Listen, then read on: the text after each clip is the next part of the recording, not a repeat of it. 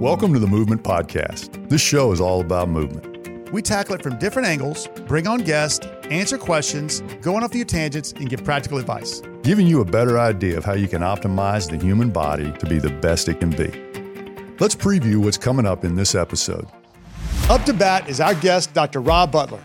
Rob works in Major League Baseball as the Director of Performance with the St. Louis Cardinals. He oversees player physical development, prevention programs, nutrition, and sports science, as well as the medical care for the affiliate teams. Today, we go around the horn discussing several topics in athletic training and strength and conditioning. We dive headfirst into the stress recovery cycle, strategies for working with large groups, and explore arm care, ACLs, and more. So now, in honor of the great baseball legend Vin Scully, it's time for the Movement Podcast, powered by FMS. Got Dr. Rob Butler here with us today. Really excited. Rob, we go way back, man.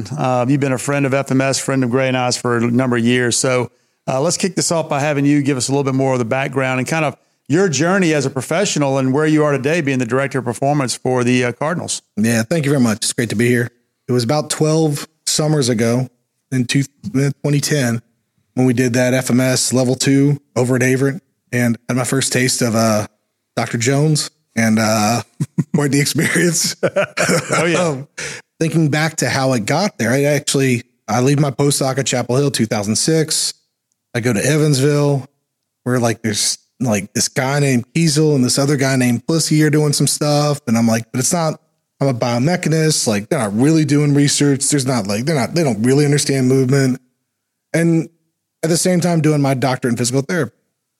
And so during that time, I'm aware that biomechanics has a hard time integrating clinic.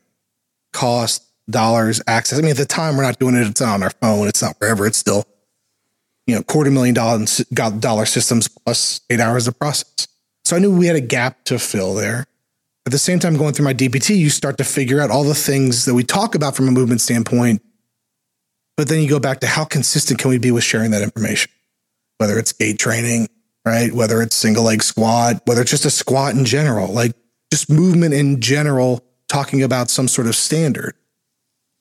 Now I'm doing that during my PT degree. At the same time, I'm in the lab and my next piece was to try to figure out really, how do we minimize the chance for early joint breakdown and osteoarthritis? All right. So let me pause right there, Rob, because I think that's interesting. So is it fair to say your background and being such a true, formerly trained biomechanist, then moving over into, let's just say, a movement clinician, is it really quantity versus quality?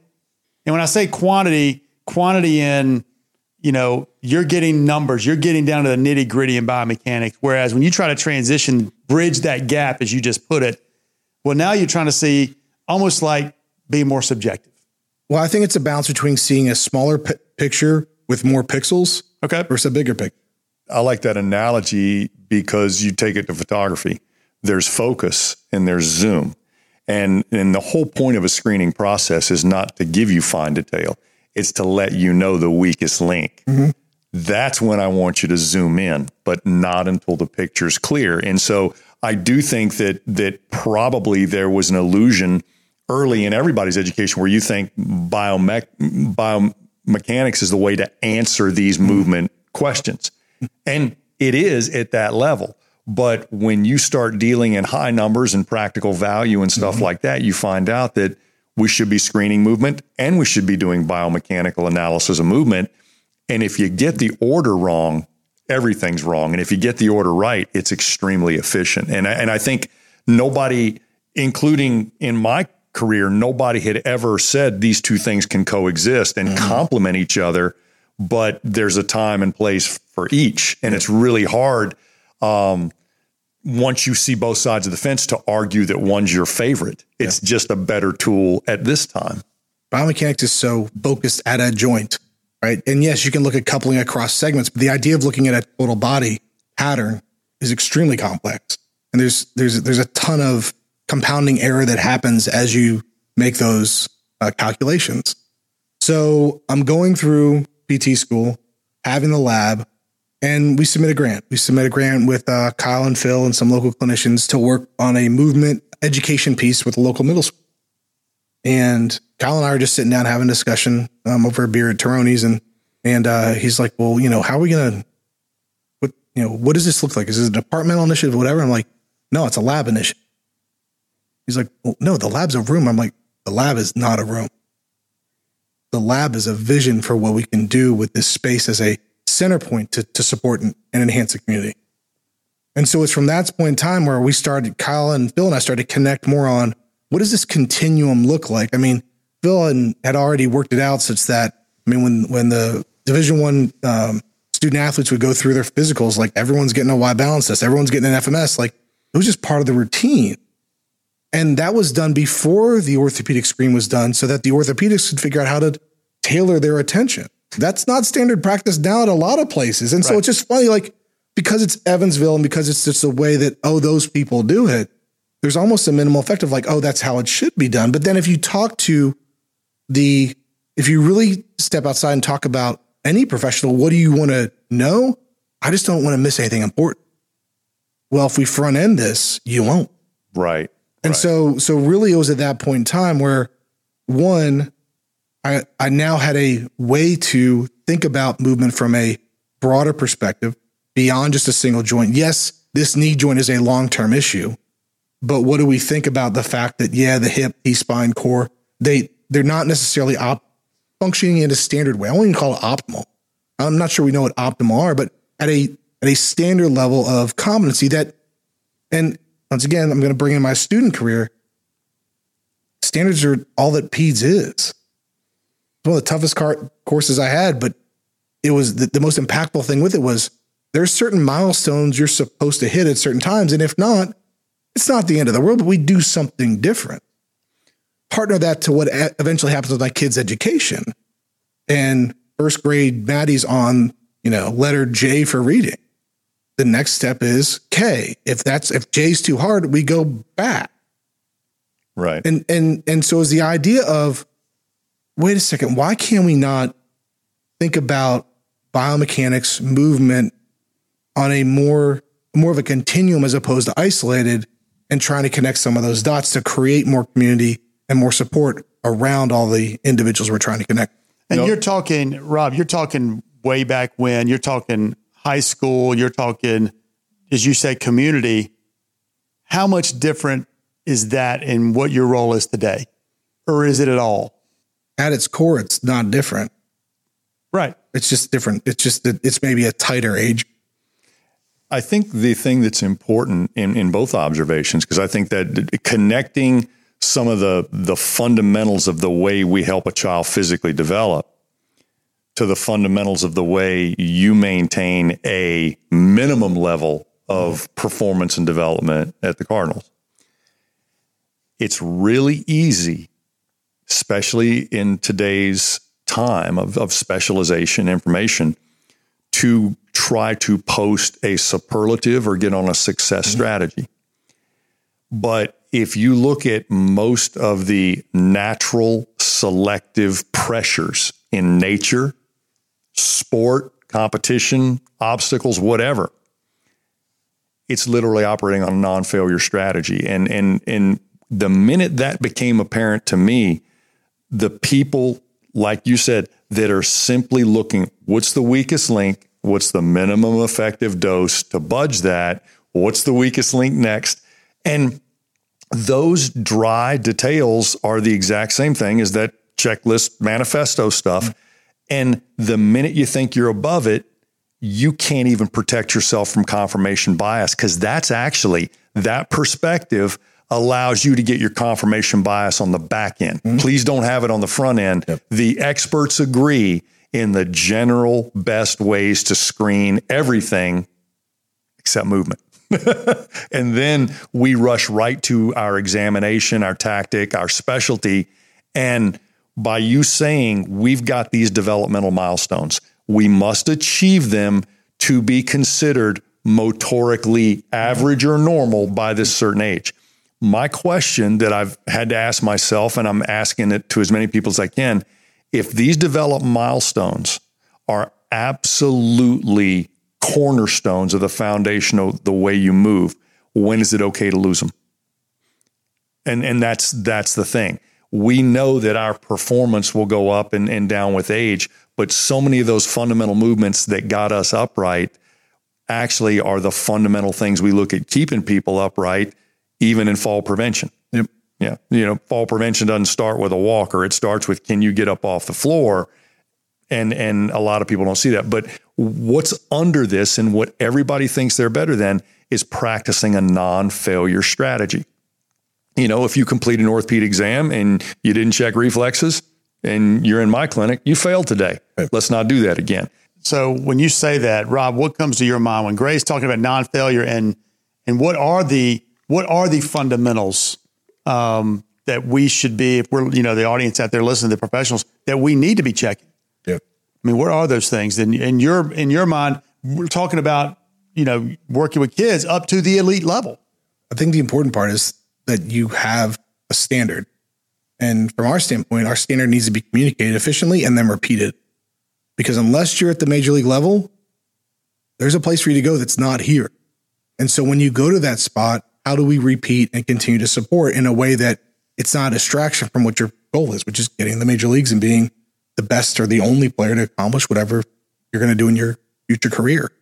And so I think that's what it gets back down to, is it's not about being the strongest or the best mover or the worst mover. It's about understanding where you're currently at, complementing where you're at with where the standard is, and to make sure that we don't push you beyond your current limitation, because it's not, the goal is not to be the strongest person in the room or the best mover. The goal is to be the best baseball.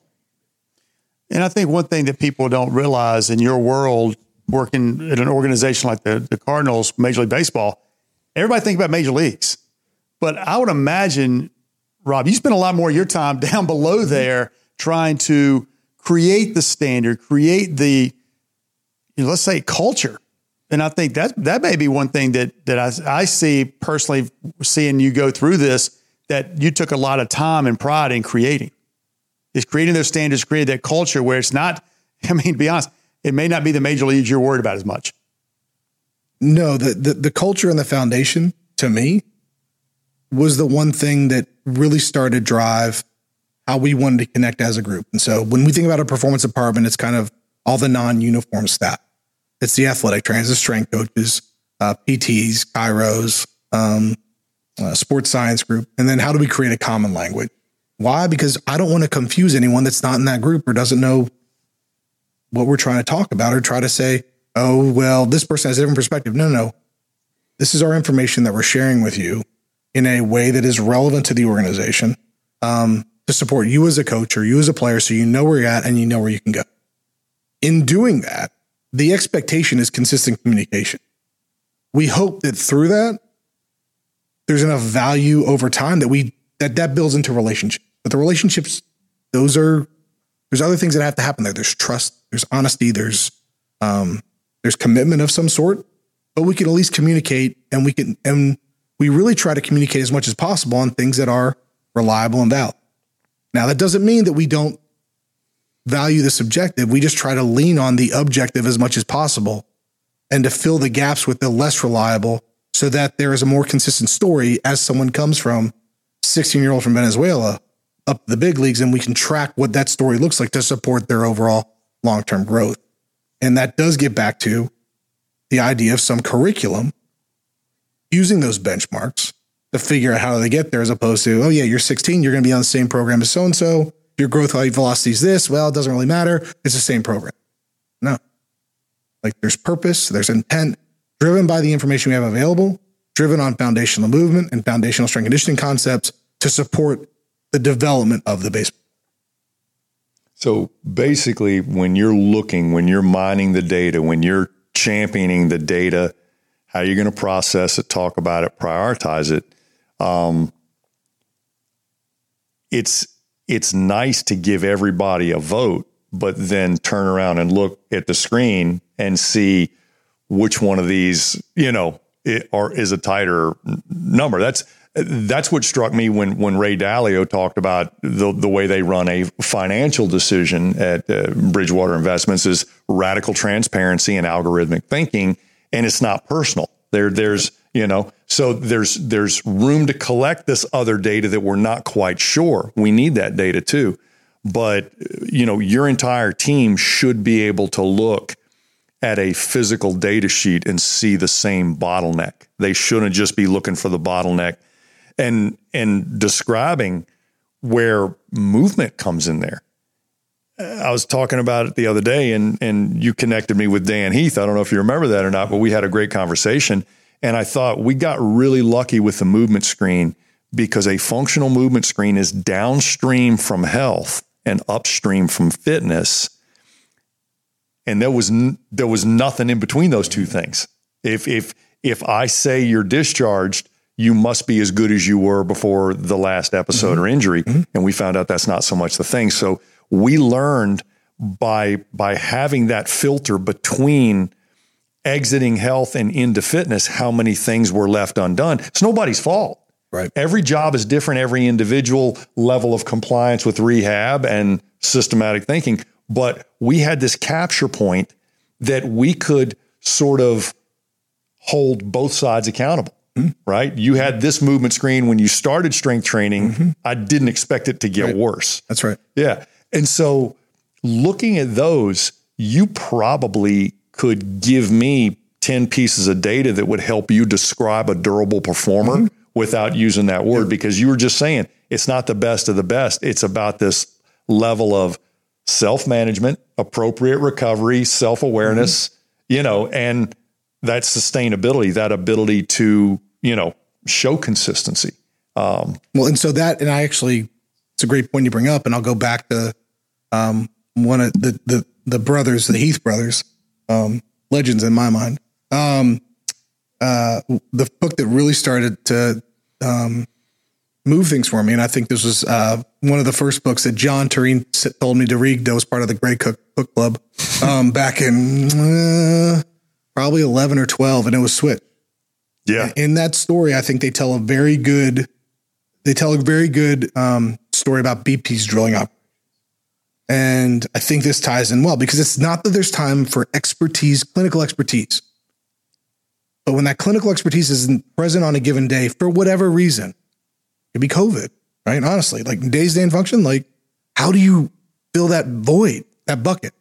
So the story goes basically, BP drillers are great explorers are great at finding drilling spots. I think it was like 3 out of 10 hit rates, but the amount of time to set up a rig and to drill, it's extremely expensive.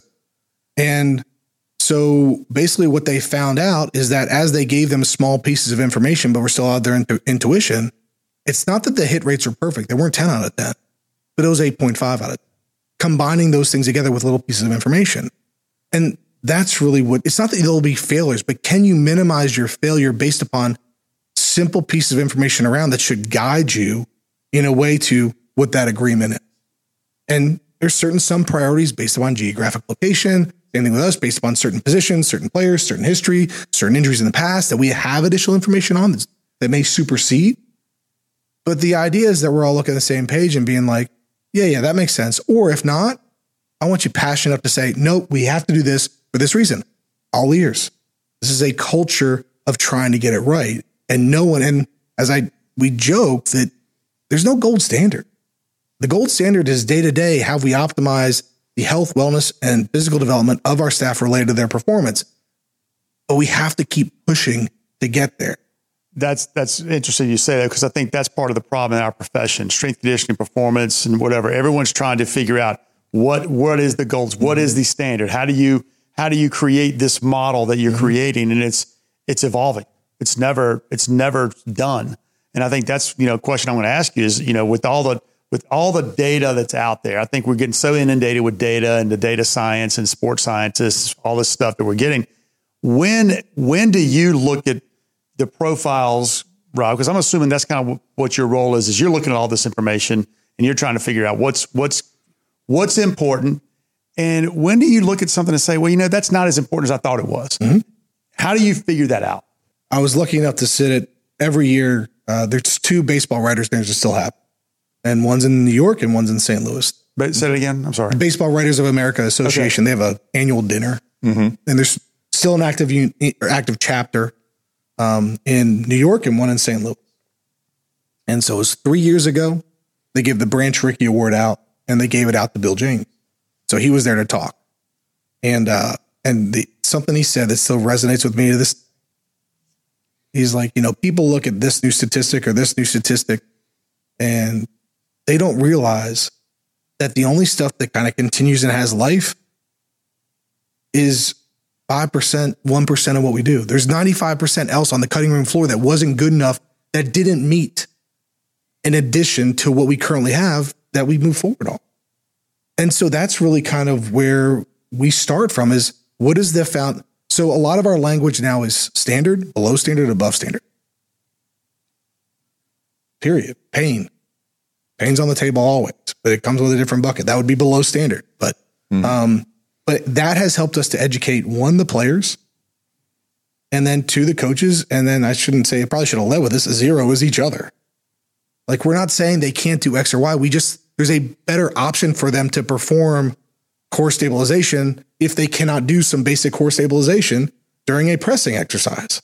Like, do we disagree with that? They're below standard on a trunk stability push-up. Let's test them somewhere else. Okay, what's your criteria? And let's go back to figure out, is that reliable? Is that consistent? Because if that changes so much in tall kneeling, now you have your intervention. Yeah, and secondly, once you have below standard, standard, and above standard, rates may vary. 100%. Right? We all eat the same meal, but we have a different way of processing and digesting that meal. Yep. So the cool thing is, I honestly think there's unnecessary conversation in what do you do to correct this, or what do you do to correct that, whether it's single leg stance, core stability, T-spine rotation. It doesn't matter what it is. People are looking for your tactic. They don't understand.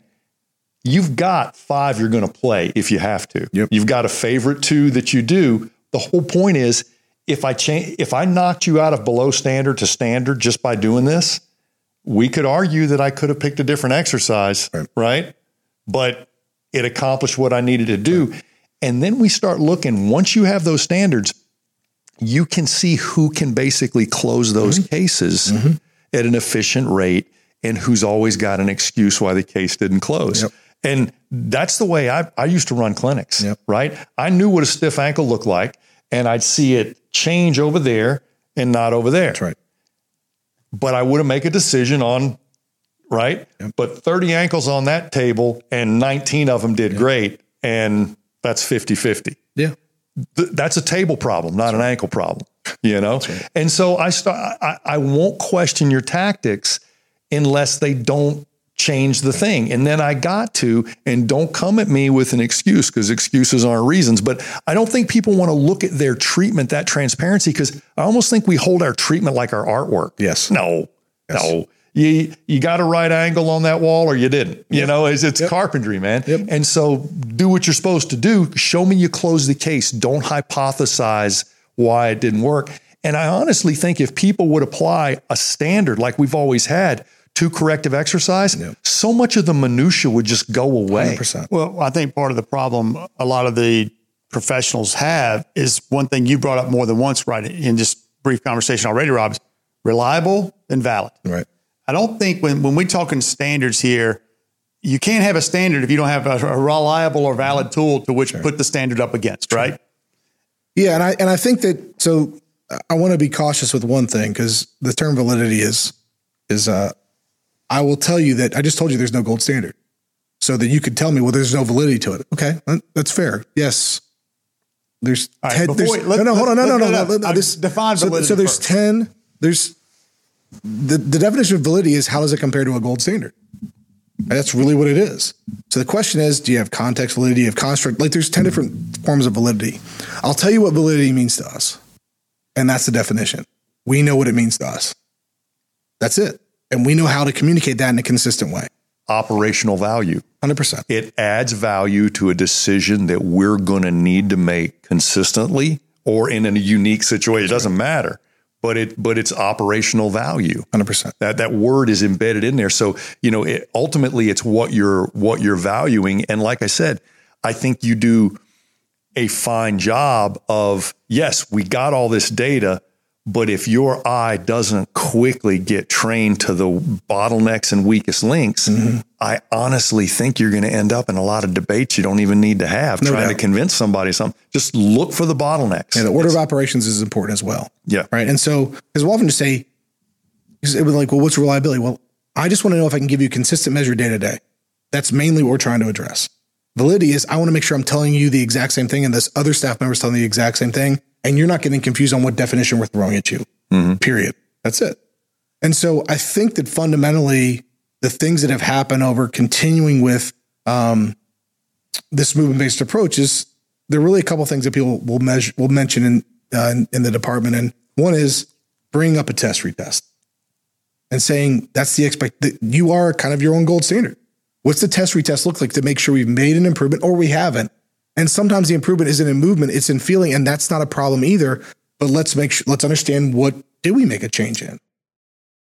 As a healthcare professional, most of your patients likely walk through your door already experiencing pain. The SFMA is your initial assessment and provides a differential diagnosis that leads to more efficient treatment. And now it is easier than ever to get certified by signing up for one of our SFMA live virtual courses. We offer SFMA Level 1 and 2 virtual courses online, guided by a live instructor who will take you through the entire process. You'll be able to ask our team questions in real time and watch instructors work through live models throughout the day to be sure you leave with a clear understanding and the ability to start implementing the SFMA into your own practice.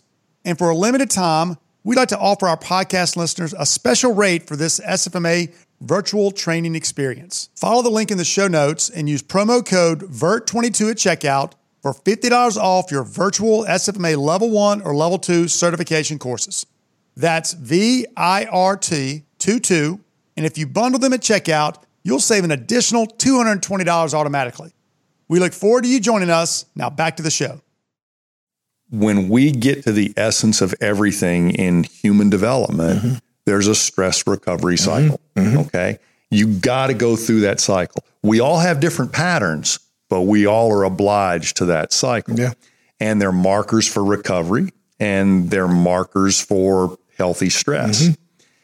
And right now, I'm going to ask you about pro athletes. Is it harder to enforce standards of recovery in state of readiness or loads and amount of stress? I love to talk because if you talk about one and not the other, it's getting ready to change anyway. When you stress them up, you got to have more time dedicated 100%. To recovery and markers to indicate it, because it's not 100%. Just time. So in a similar pattern, the standard, below standard, above standard, it started with those 0, 1, 2, 3 with the FMS, but then it started to think about using the Heath brothers discussion, like how do we communicate? How do we connect? How do we make it stick? Right. And so that's when we start talking about average, below average, above average. Well, that's when we start to change our ortho numbers. Range of motion, average, below average, above average. Your recovery today, average, below average. Your sleep. So it's not this board scale of 6 to 20. But when you say average, below average, you're talking just within your organization, right? Or are you comparing it to some other standard? I don't know. We have a pretty good database internally to be able to compare to look at this and see what is current normal for us. Yep. And honestly, like, these are subjective reports. Sure. And so when we talk about the subjective report and the check-in on a day-to-day basis, it creates a more efficient environment, because now I don't have to track you down to ask you how you're doing. And when you're one athletic trainer or one strength coach and there's 28 guys in a room that are either in one of 19 parts of the stadium, that helps us to best support. Because the question, when players check in or they have a discussion with us, it's not about not playing tonight. It's about what should you do differently between the time you check in and game time to optimize what you're going to do. And if you're feeling average, then hey, your routine for whatever you got planned, it probably works out okay. But if you didn't sleep real good last night, one of different reasons, you're really sore this day, whatever, let's not do the same thing that you would have done on average. And I really feel like that's honestly one of the things now where when I look at the general fitness, the general health and wellness discussion, it's like you got to max out on one thing. And I think that the easiest example is everyone thinks they need a running program. Well, have you done a walking program? Have you taken 30 minutes out of your life to put on shoes, to put on shorts, to just walk? As opposed to be painful with running and then say you're done with all this? Mm-hmm. And so because once again, like if you're trying to make progress, it's not done tomorrow, but it's making a step that you want to do it again the next day. Rob, I want to just pause here a minute and let you guys respond to this. Cause I think a lot of people out there listening may be just like overwhelmed listening to you guys. They kind of go back and us just kind of chat about it, but it's simple. One point you just made right there, player comes in, you ask him some questions, whatever, and you're basically trying to find out which bucket are you in today? 100%. Whichever bucket you're in today changes what that person needs to do. That applies in every scenario. So don't think that just because you're dealing with a major league player versus a 15-year-old kid, hey, how are you doing today? Yeah. Well, I'm not doing that great. Okay, that changes what you do. 100%. That's it. And no, I also, go back to one of our old moves. And this is what I love with a biomechanist room. You take somebody with a great biomechanical background and show them a little party trick like a toe touch progression. Find somebody in the room that can barely get to the patellas, run them through a couple of muscle tone washes, and all of a sudden they can touch their toes. Biomechanically, there are changes occurring everywhere, but basically all we did was dump some inappropriate tension and tone and pick up some favorable alignment. What I want to throw out there, and what you opened the door to, is a toe touch progression a warm-up or a corrective exercise? Well, this is where I really went deep in my writing and started thinking a warm-up should change your state of readiness regardless of your risk factors, if possible. And a corrective exercise should be working maybe against some of those risk factors or some of those below standard markers in movement that we capture. Very often they can be the same, because that which improves your state of readiness is probably also scrubbing something long term. So anytime you can check two boxes on a warm-up that's working against maybe a long-term risk factor, single leg stance on left, your balance is low, but it's also giving you a state of readiness indicator.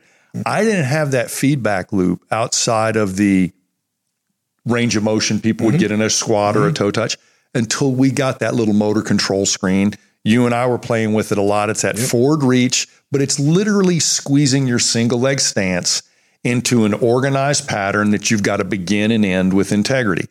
When I realized just a few correctives, mobility or stability, could upgrade your subconscious balance and make it more symmetrical, I'm like, that's my warm-up. That's my state of readiness thing. And so when you have somebody who's coming in, their state of readiness is compromised, you quit thinking long-term. And just like you said, what would upgrade your state of readiness right now? And so some people, bad sleep, low hydration, they go high tone, right? So believe it or not, anything you do to help them will express itself by normalizing tone. A lot of people, sleep deprivation and dehydration, get really sloppy in balance. The exact same exercise may improve their motor control. So many people take this mobility stability thing and try to issue correctives almost based on a kinesiological thing. I'm just looking for, most people have a subconscious balance signature. And there's a few things we could often do to upgrade that. Some people have a subconscious mobility signature, and there's a few things we could do to upgrade that. We know it only lasts 32 minutes, right? But that's what we would love to practice with 32 minutes of better balance, better symmetry, and more favorable muscle tone. And so I really started going deep on people who all their warm-up is their workout light. And all their correctives are what they did for a warm-up. I'm like, no, they can actually be two different things. It's neat to see the similar exercise have a two-prong scrub on you, but a warm-up should change your state of readiness, and you should have a measurement that is showing that. I should walk to any kid doing your drill, bring them over here, and see a slight upgrade in whatever their bottleneck was. Yeah. That's a warm-up to me. Yeah. That's a state of readiness trigger. Yeah. So. Well, I still remember talking to John Tureen early about some of that stuff as I was heading into pro sports, and he would, how do you take that big a team and do, some corrective exercise bucket? He's like, well, in this corner we had this group, in this corner we had this group, and in this corner we had this group, and this corner we had this group, and these problems we fixed in the weight room. And it just helped to think about, you're not left with 7 things to work through from a foundational perspective, but it's more of just, once you've taken the time, or you have some veterans on that you've worked through, not even necessarily veterans, but a couple years in, they should be at a level of competency that now they go into a different pattern and can sometimes lead this. But the focus, and this took me a while to get to, and I don't know, but I guess I'm dense at times, but the goal is to just consistently do something. Like, I think at times we would find ourselves getting really creative with this lift or this lift or this lift. It's like intent, doing a strength conditioning program at the intent it's expected and with the quality that's expected often enough to make the changes is the foundation. No, and that's what I was getting to with the stress recovery cycle. They only got so much time to recover. Yep. And they only got so much energy you can point at stress. Mm-hmm.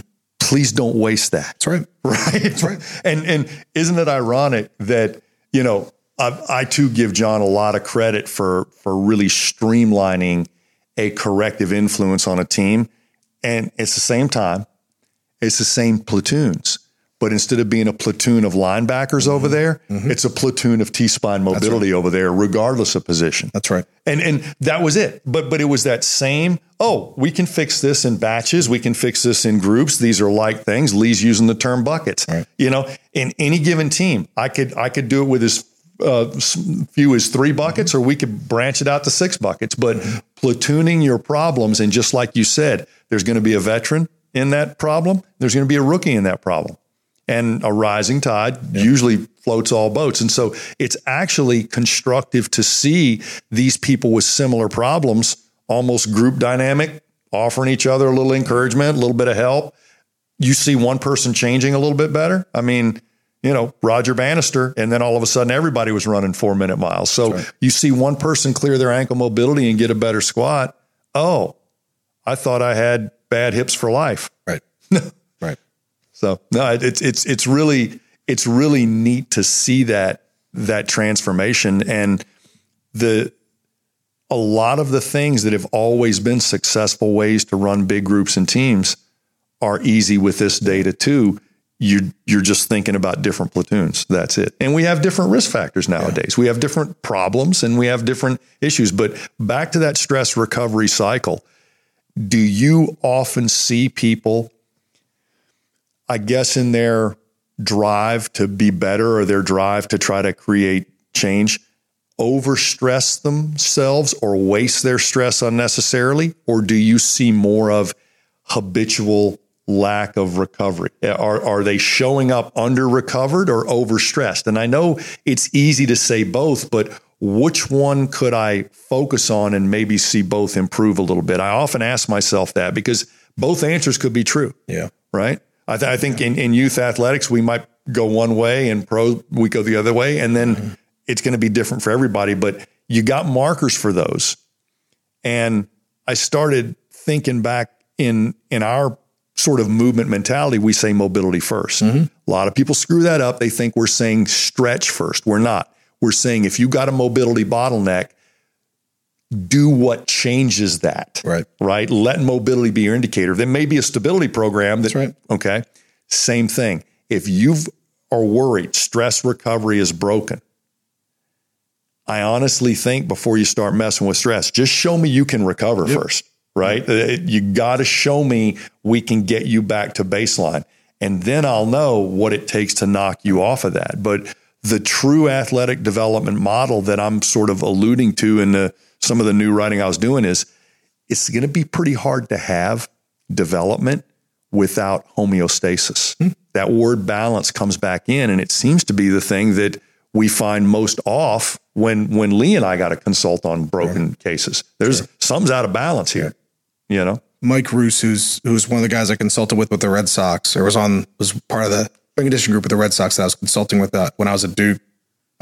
We gave a talk at ACSM 2016 in the spring, but with Doc Arnold too. And we're just talking about some different ways of building up a performance team. And I don't know why it hit me, but Mike's got a way of saying things. And he goes, how many of you in the audience show up for your job 162 days out of 180? And then your preseason to that is showing up for work 45 days out of 47. No one does that, right? And so the most stress they're going to have is their job. It's their performance. And they better do that at a stressful level. And that better create stress because that means they're playing well. And so I don't want to change that at all. I want to encourage that. But it's that balance of, so to us, honestly, when we think about our gold standard, the game's the gold standard. Mm-hmm. And when we talk about referencing things, it's to the gold standard. There were two things that I think that helped us along this journey to kind of connect better and communicate better. One is being okay that you need some recovery work. Being okay that we expect you to work hard enough such that there's intentional recovery associated with it afterward. The other part is we need to start talking about this. When you think about your total volume for the day, it's not just the game. It's your pregame work. And I think too often it's like, I just did pregame. Man, you've been here for 4.5 hours. You did something more than nothing. And so what is that? And how does that tie into your overall equation? And I think, I think one of the, and I would say as general humans, we don't give ourselves, and when I talk to community members and neighbors, they don't give themselves credit for being a parent, right? They don't give themselves, I got to get to work. And then, well, what are you doing today? Well, I'm running here and I'm running here and I'm running there and da-da-da. And I actually think that that's one of the most powerful ways that the heart rate monitors can help us educate us is how much work we're doing when we don't feel like we're doing anything necessarily. And so that component, I think, is creating a holistic view of what our day and our health and wellness looks like, as opposed to, oh, during my 30-minute workout, I hit this interval and this interval. Well, wait a second. What'd you do during the other 23 and a half? And understanding and embracing that and then making adjustments or recommending adjustments based off of that, I think has helped us, and not dramatic one way or the other, but hey, let's nudge you to consider doing this a little bit differently today than we did yesterday, because this is what we're seeing. I mean, Rob, and again, just getting it, kind of switching gears, but thinking more practically, when you talk about to a high school baseball coach or these travel coaches out there, and they got the pitch count on their guy, and they say, oh, you've met your minimum pitch count. Well, that doesn't include everything they did before they started pitching. Yeah. And there's no pitch count. The kids basically go, hey, yeah, I'm ready to go. They may have thrown 50 pitches. They may have thrown 100 pitches, right, before the game. And now they're now arbitrarily, now they're counting the pitches. Well, and I'd say on the top of that, it's like how many were like these really. Oh, I'm opening up the can of worms here. I get that. Like we're going to spin this way and do that way. I still remember it was a couple years ago, 3 to 4. And I mean, Florida, everyone plays baseball and whatnot. And this is just on the backfields with the Velociraptor was playing. It was 6 playing T-ball and yelling and screaming something and hitting the ball to left field and tackling someone. I don't know, but anyway, I was trying not to pay attention to that. And there was an 11-year-old, maybe 10, next to me, and the coach was talking about, hey, throw your curveball.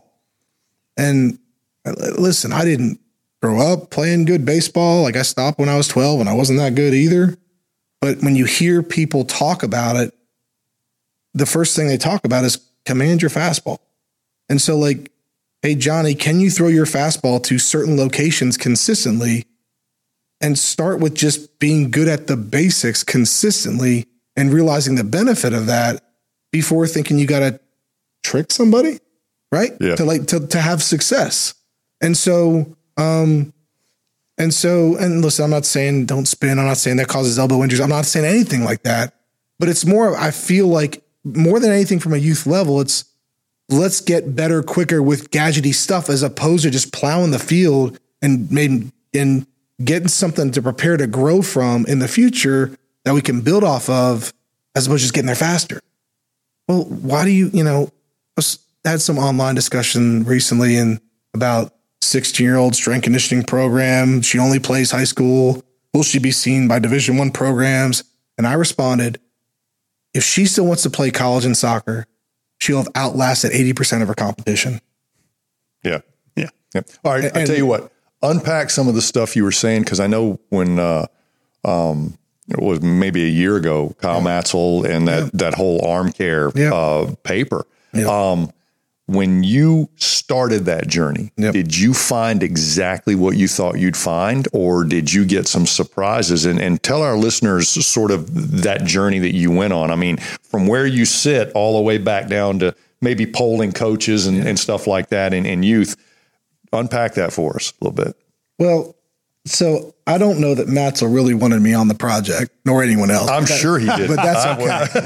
I've been on projects hey, listen, with you. We all make questionable life choices at times, including my wife. So the question he was trying to solve was, should we do more preventative, specific, movement-based work, identification, screening, and then an intervention for baseball players? And then how do we take it to the field such that their coach can do it? Right. Similar in the spirit of On Base U, but maybe we can take it a little more rural from that scenario with some more foundational pieces of it. And I said, like, I don't think people aren't valuing staying healthy. It's just like, do you know the limiting factors that are currently part of that perception? And so, I think from my perspective, and I think it was good to set up the future engagement with it, is like, what are the limitations right now? It's not different than saying we have to be a nutritious society, but not understanding our food delivery chain.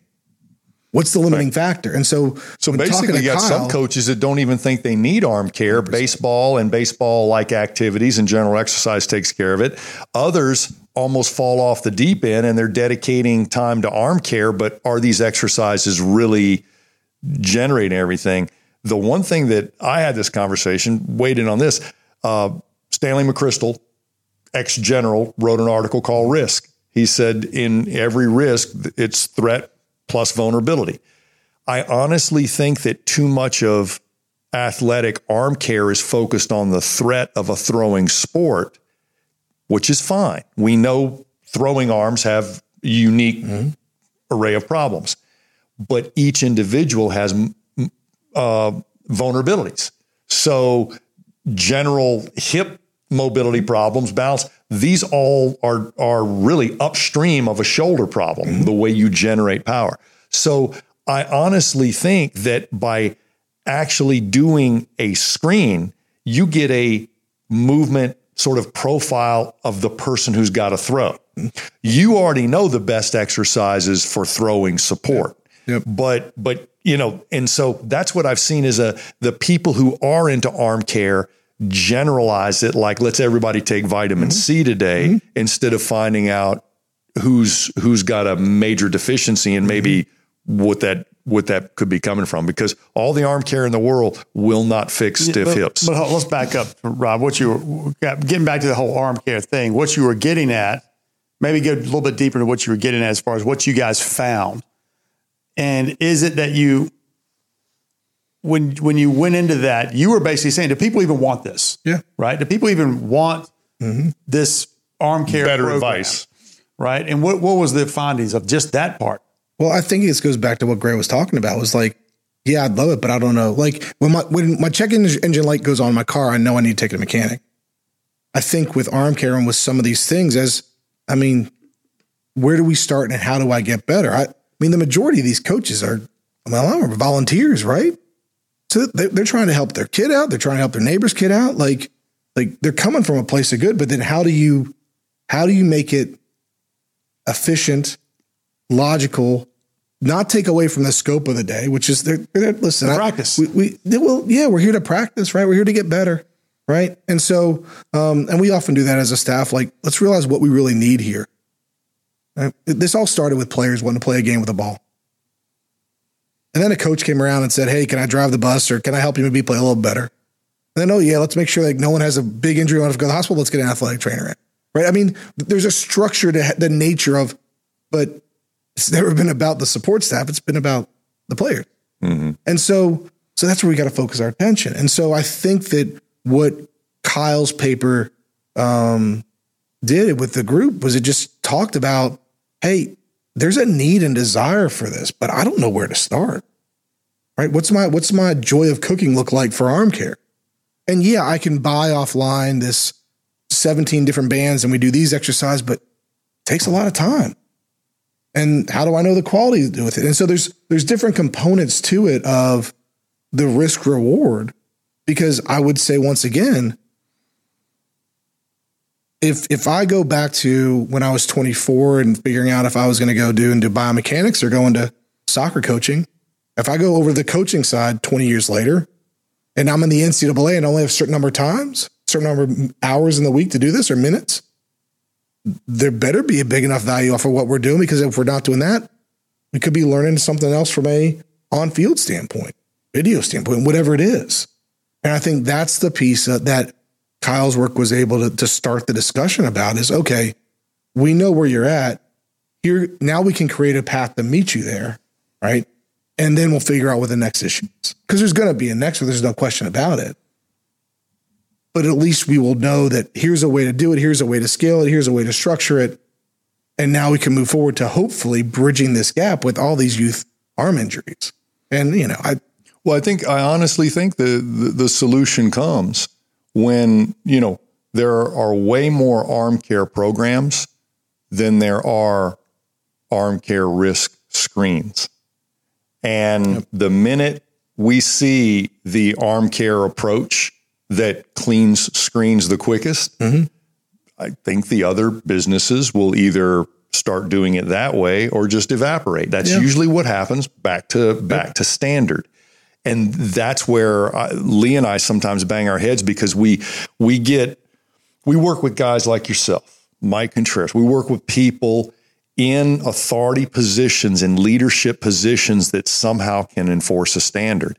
And then we get down into places where I think there's just not enough information. There's not a clean enough way to talk about the standards. When I started thinking, all right, what if I didn't know what those guys did for arm care? What if I didn't know your best idea for arm care? What would I do?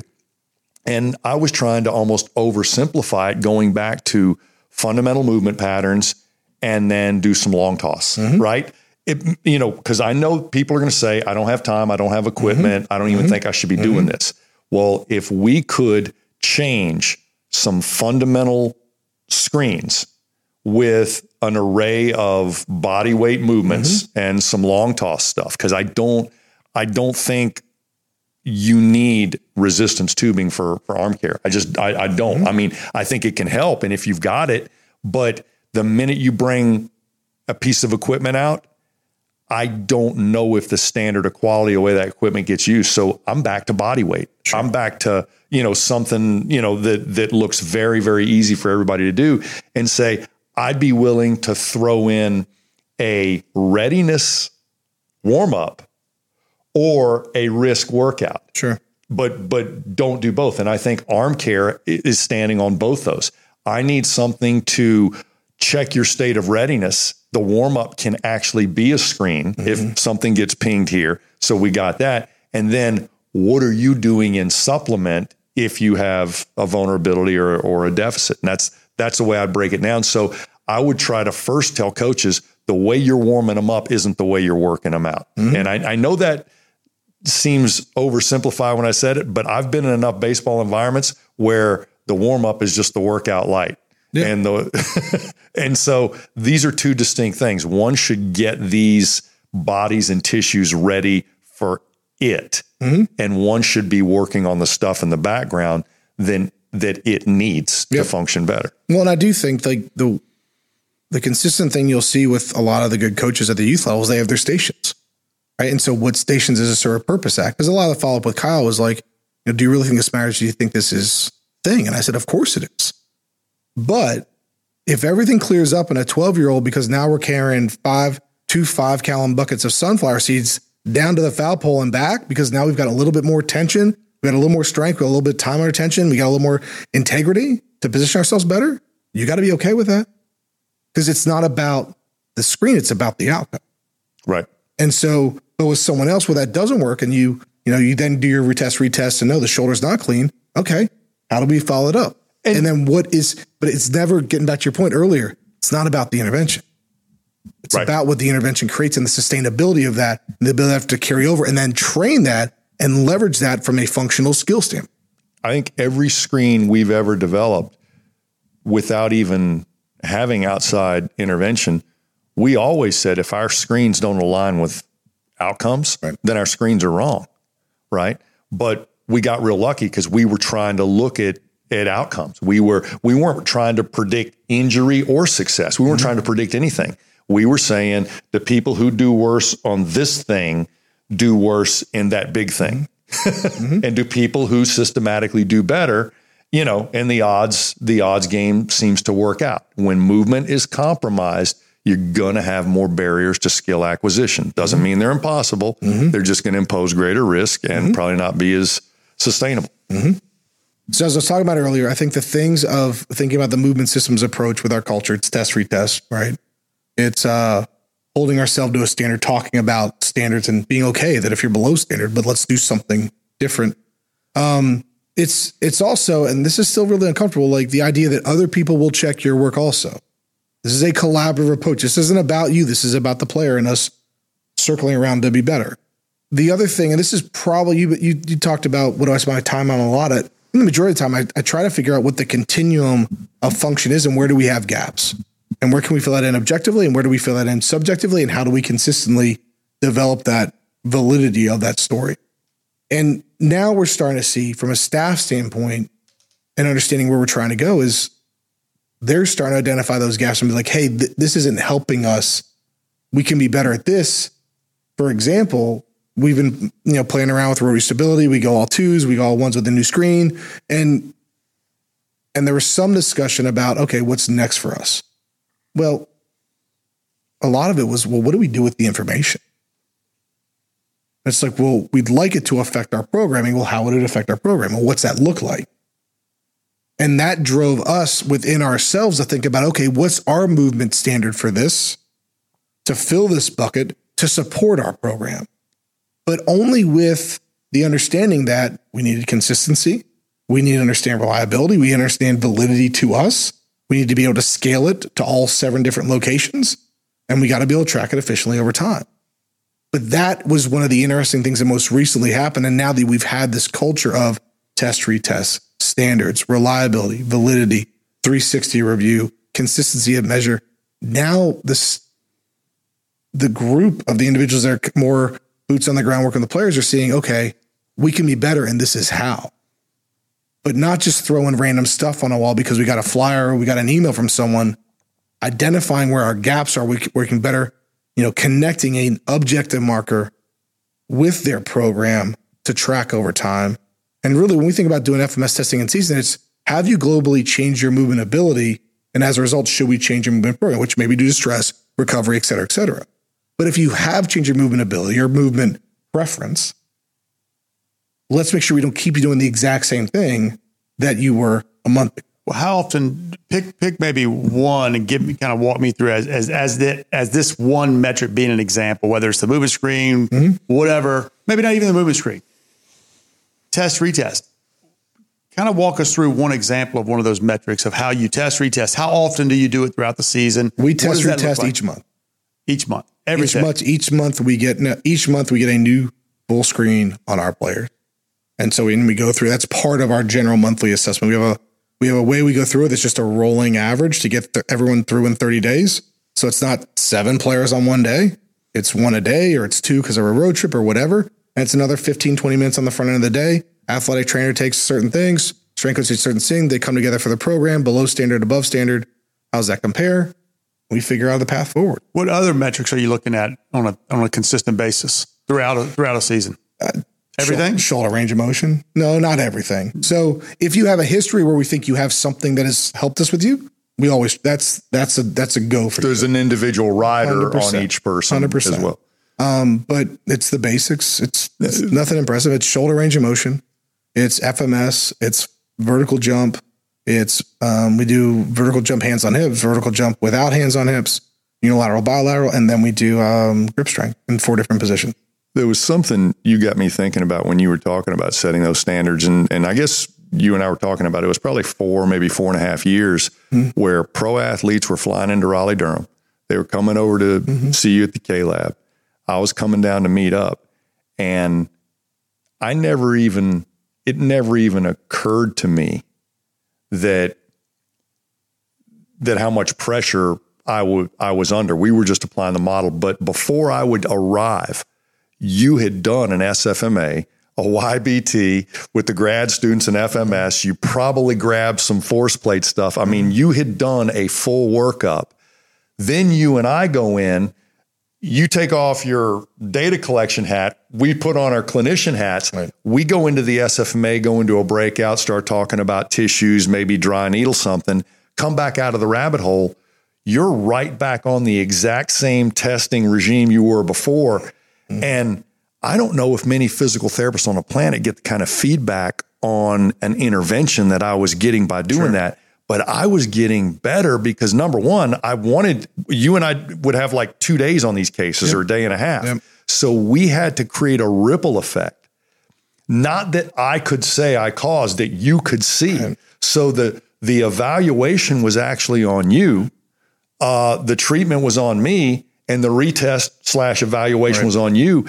And that level of transparency, it never bothered me that you were checking my work or that you were going to think I dropped the ball or I was going to think you missed something. That's right. And I can't imagine what it would be like having to practice in a vacuum if I didn't have somebody who knew the exact same thing I was looking at and we were both trying it, but you're not going to tell me I made a change when I didn't. Right. That kind of safety is what Daniel Coyle talks about in his book, The Culture Code, about, I honestly think if the clinicians could walk away from what we've done here, it's you got to get with somebody you consider a peer and one of you evaluate and one of you treat and one of you reevaluate and keep flipping that, because I honestly think if there's any one behavior that connects the people who sit in these chairs, the people who come on this show that we've got history with, it's that. I don't care if you do the assessment and I do the treatment, vice versa,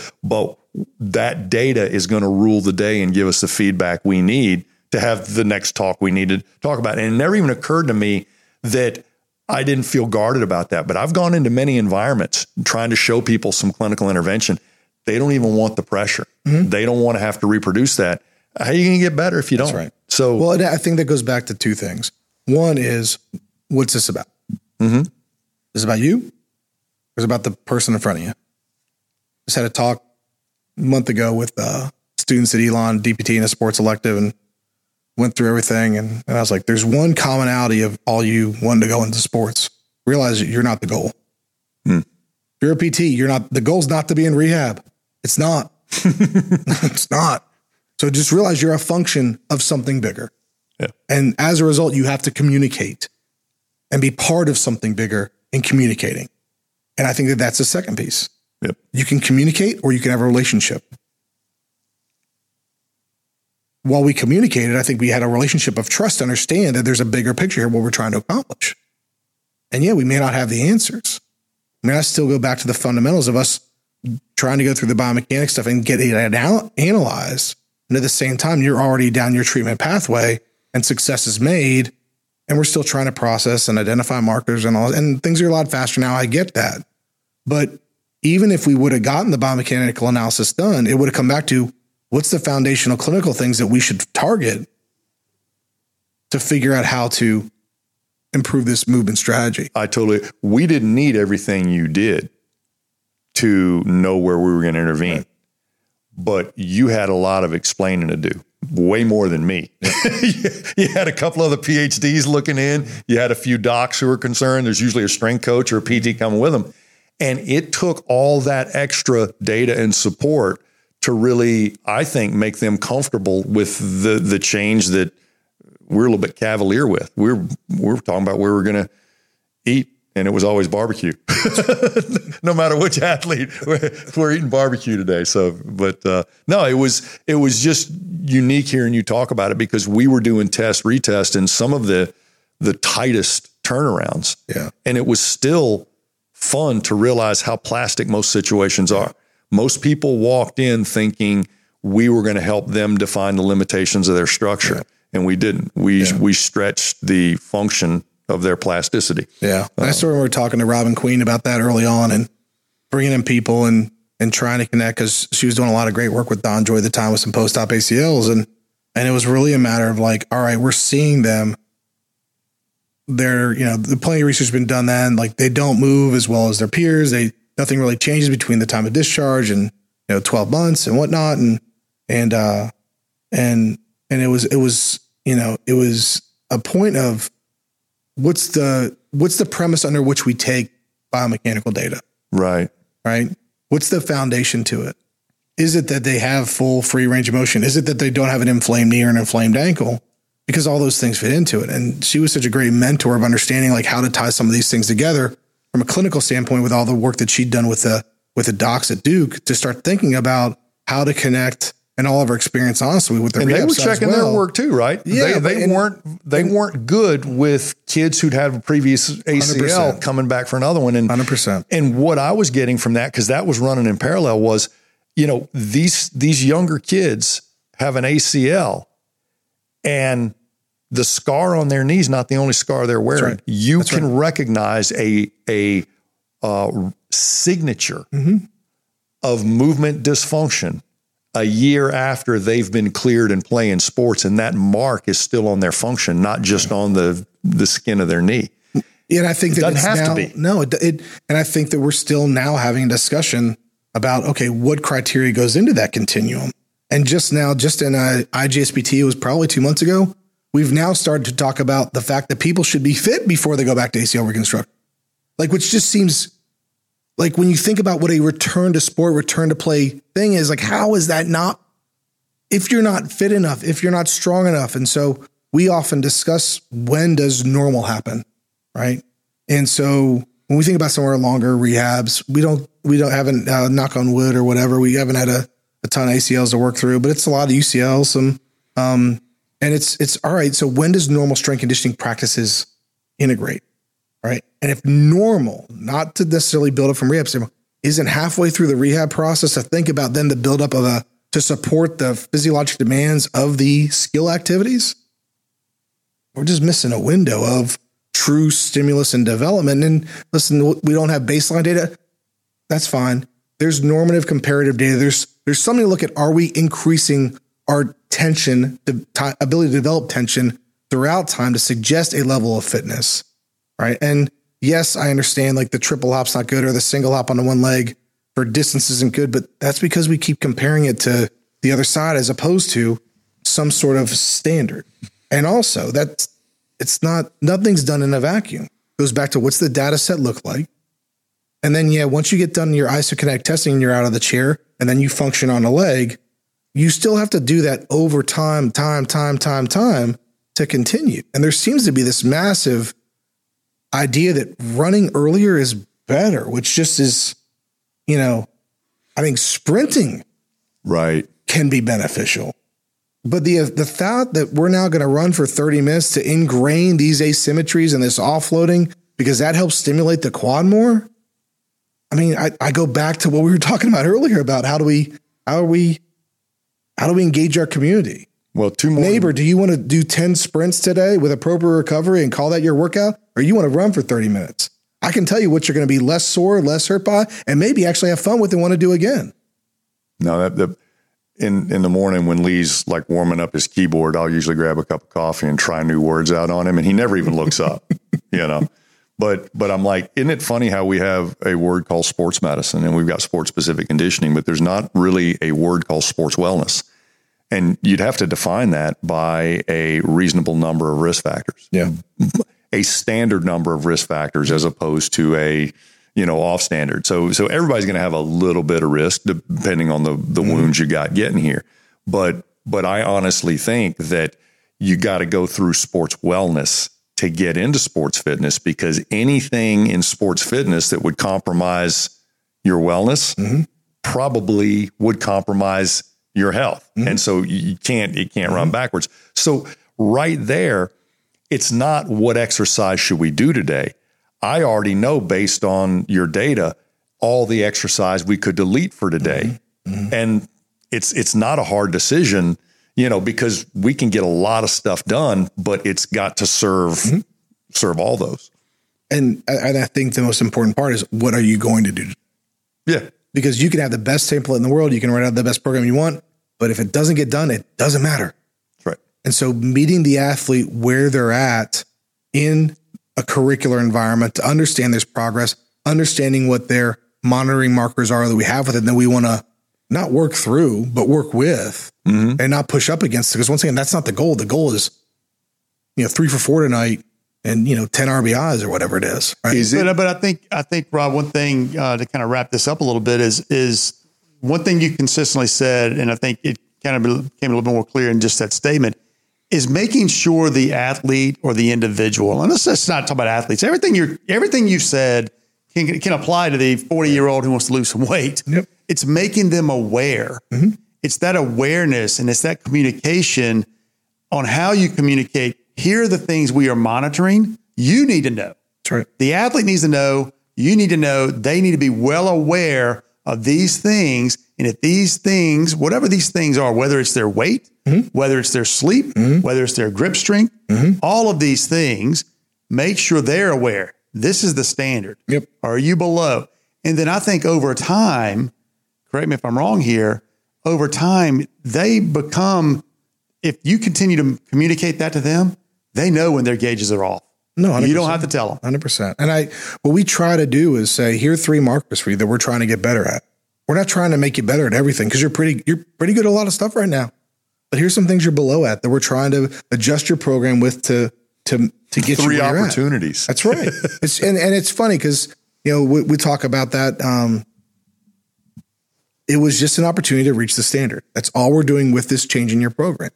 But if you don't do it, it doesn't matter. And I think that that's the other thing that we're really trying to support is if you're not making the progress that you feel is important, let's retest you. It's not a problem. If you're making progress and we're not making it there or it's not fast enough, you're allowed to ask for help. As long as we're getting the work in and we're getting the frequency and we get the time to allow for change to occur, we're good. Like I hope we're starting to develop this culture of, hey, and it's not asking for help. It's how can I be better? How can I meet this goal that I have? Because if you're, whether it's the 40-year-old trying to lose weight and you're still, Lucky Charms for breakfast, hey, we can start pretty basic, right? Or, there's plenty of examples there of it's rarely about, and I was talking to Mark Jarvis yesterday, who's head of, they've got a learning lab at Southampton FC now to focus on just how do we teach? How do we learn? Right. And, which I think is just a fascinating concept. We think about coaches being teachers, but I don't know how many coaches think of themselves as teachers, like life skills, personal, whatever. But no, your environment on the field, how are we reinstilling feedback loops of success, of progress, of rebuilding, of re-engagement, of developing the positive outcome, knowing what's supposed to happen. I mean, just communication. And as a coach and sometimes coach on the, for my kids teams, I'll think about that, and leveraging some academic experience. And working with FMS teaching in the past, am I hearing to just check a box, or am I talking just to check a box that I've done it? Or am I talking in such a way that they can hear and understand, repeat, and we can perform? Those are 2 entirely different things. No, I think that's a good statement because I've never made anybody learn about the movement screen to explain to them what the movement screen told me and them we should be working on. And that's what I do. I take it right to the heart of the matter. Many times, instead of telling them what their FMS score, YBT score is, I just basically give them an awareness drill and let them feel the difference in that left and right side or that bending pattern and that extension pattern. And their eyes light up. Right. They're like, yeah, so we connect on it. They don't care what the rest of the score was unless I bring it up. Right. But it took me right to that weakest link. Now I'm going to throw out some minimum effective dose and we're going to see what changes. And sure enough, when I get them to that thing, they know it changes and I can measure something that confirms what they thought. And what most people don't understand is that's an alignment point that I can never, ever undo. I didn't make you learn my language to understand what that feeling is, right? That's not a normal feeling. You don't have to learn my language. We got alignment on that. And I think that's what's happening when we get this data. When you talk to somebody about that below standard, that shouldn't be an uncomfortable situation. That's an opportunity. If you're a personal trainer, I've heard, I don't want to ever tell my client they're bad at anything. No. I don't either, right? That's an opportunity. This is where we got to focus. We will see and you will feel the biggest difference when this changes. Yeah. And I still remember early on, we were still at the time, I was focused on the composite score and trying to provide a way to like give some context to it. May have been one of the Duke FMS things when we were just sitting around and it was Chang and I spitballing. I was like, what if we just added 75 to the out of 21? And if you're like a 96, you're an A, maybe a 21. If you're like 88, you're a B. And if you're like a 78, you got pain. So let's talk about it, but you're just a C. Yeah. Like, would we like people have context for percentiles and percentages and whatnot. And it's not different for the Borg scale 6 to 20. Well, what's that mean? Like, give me an anchor, give me a reference, like reliability in a research study, different than like, how does someone actually feel and what they can connect with? But I think so often it's that connection and letting people understand in that connection that when you connect with me and ask for help and ask for support and ask for change, this is what we're going to do. And this is how we're going to make sure we're making improvements. Because particularly in our sport, there are stats on everything. There's stats on everything to talk to the players, to the coaches, to everyone with like, all right, what's your back of your baseball card look like? Performance stat. This is what it looks like. This is how we want to communicate. Can you be a Hall of Famer with below standard anything? I have no doubt that you can. But we're trying to make that a minimal limitation with your overall development as a baseball player. And I think that is, that idea of having something to hold yourself accountable to just as they are helps connect and helps our communication potentially develop a relationship to lead to real change. Rob, that's awesome, man.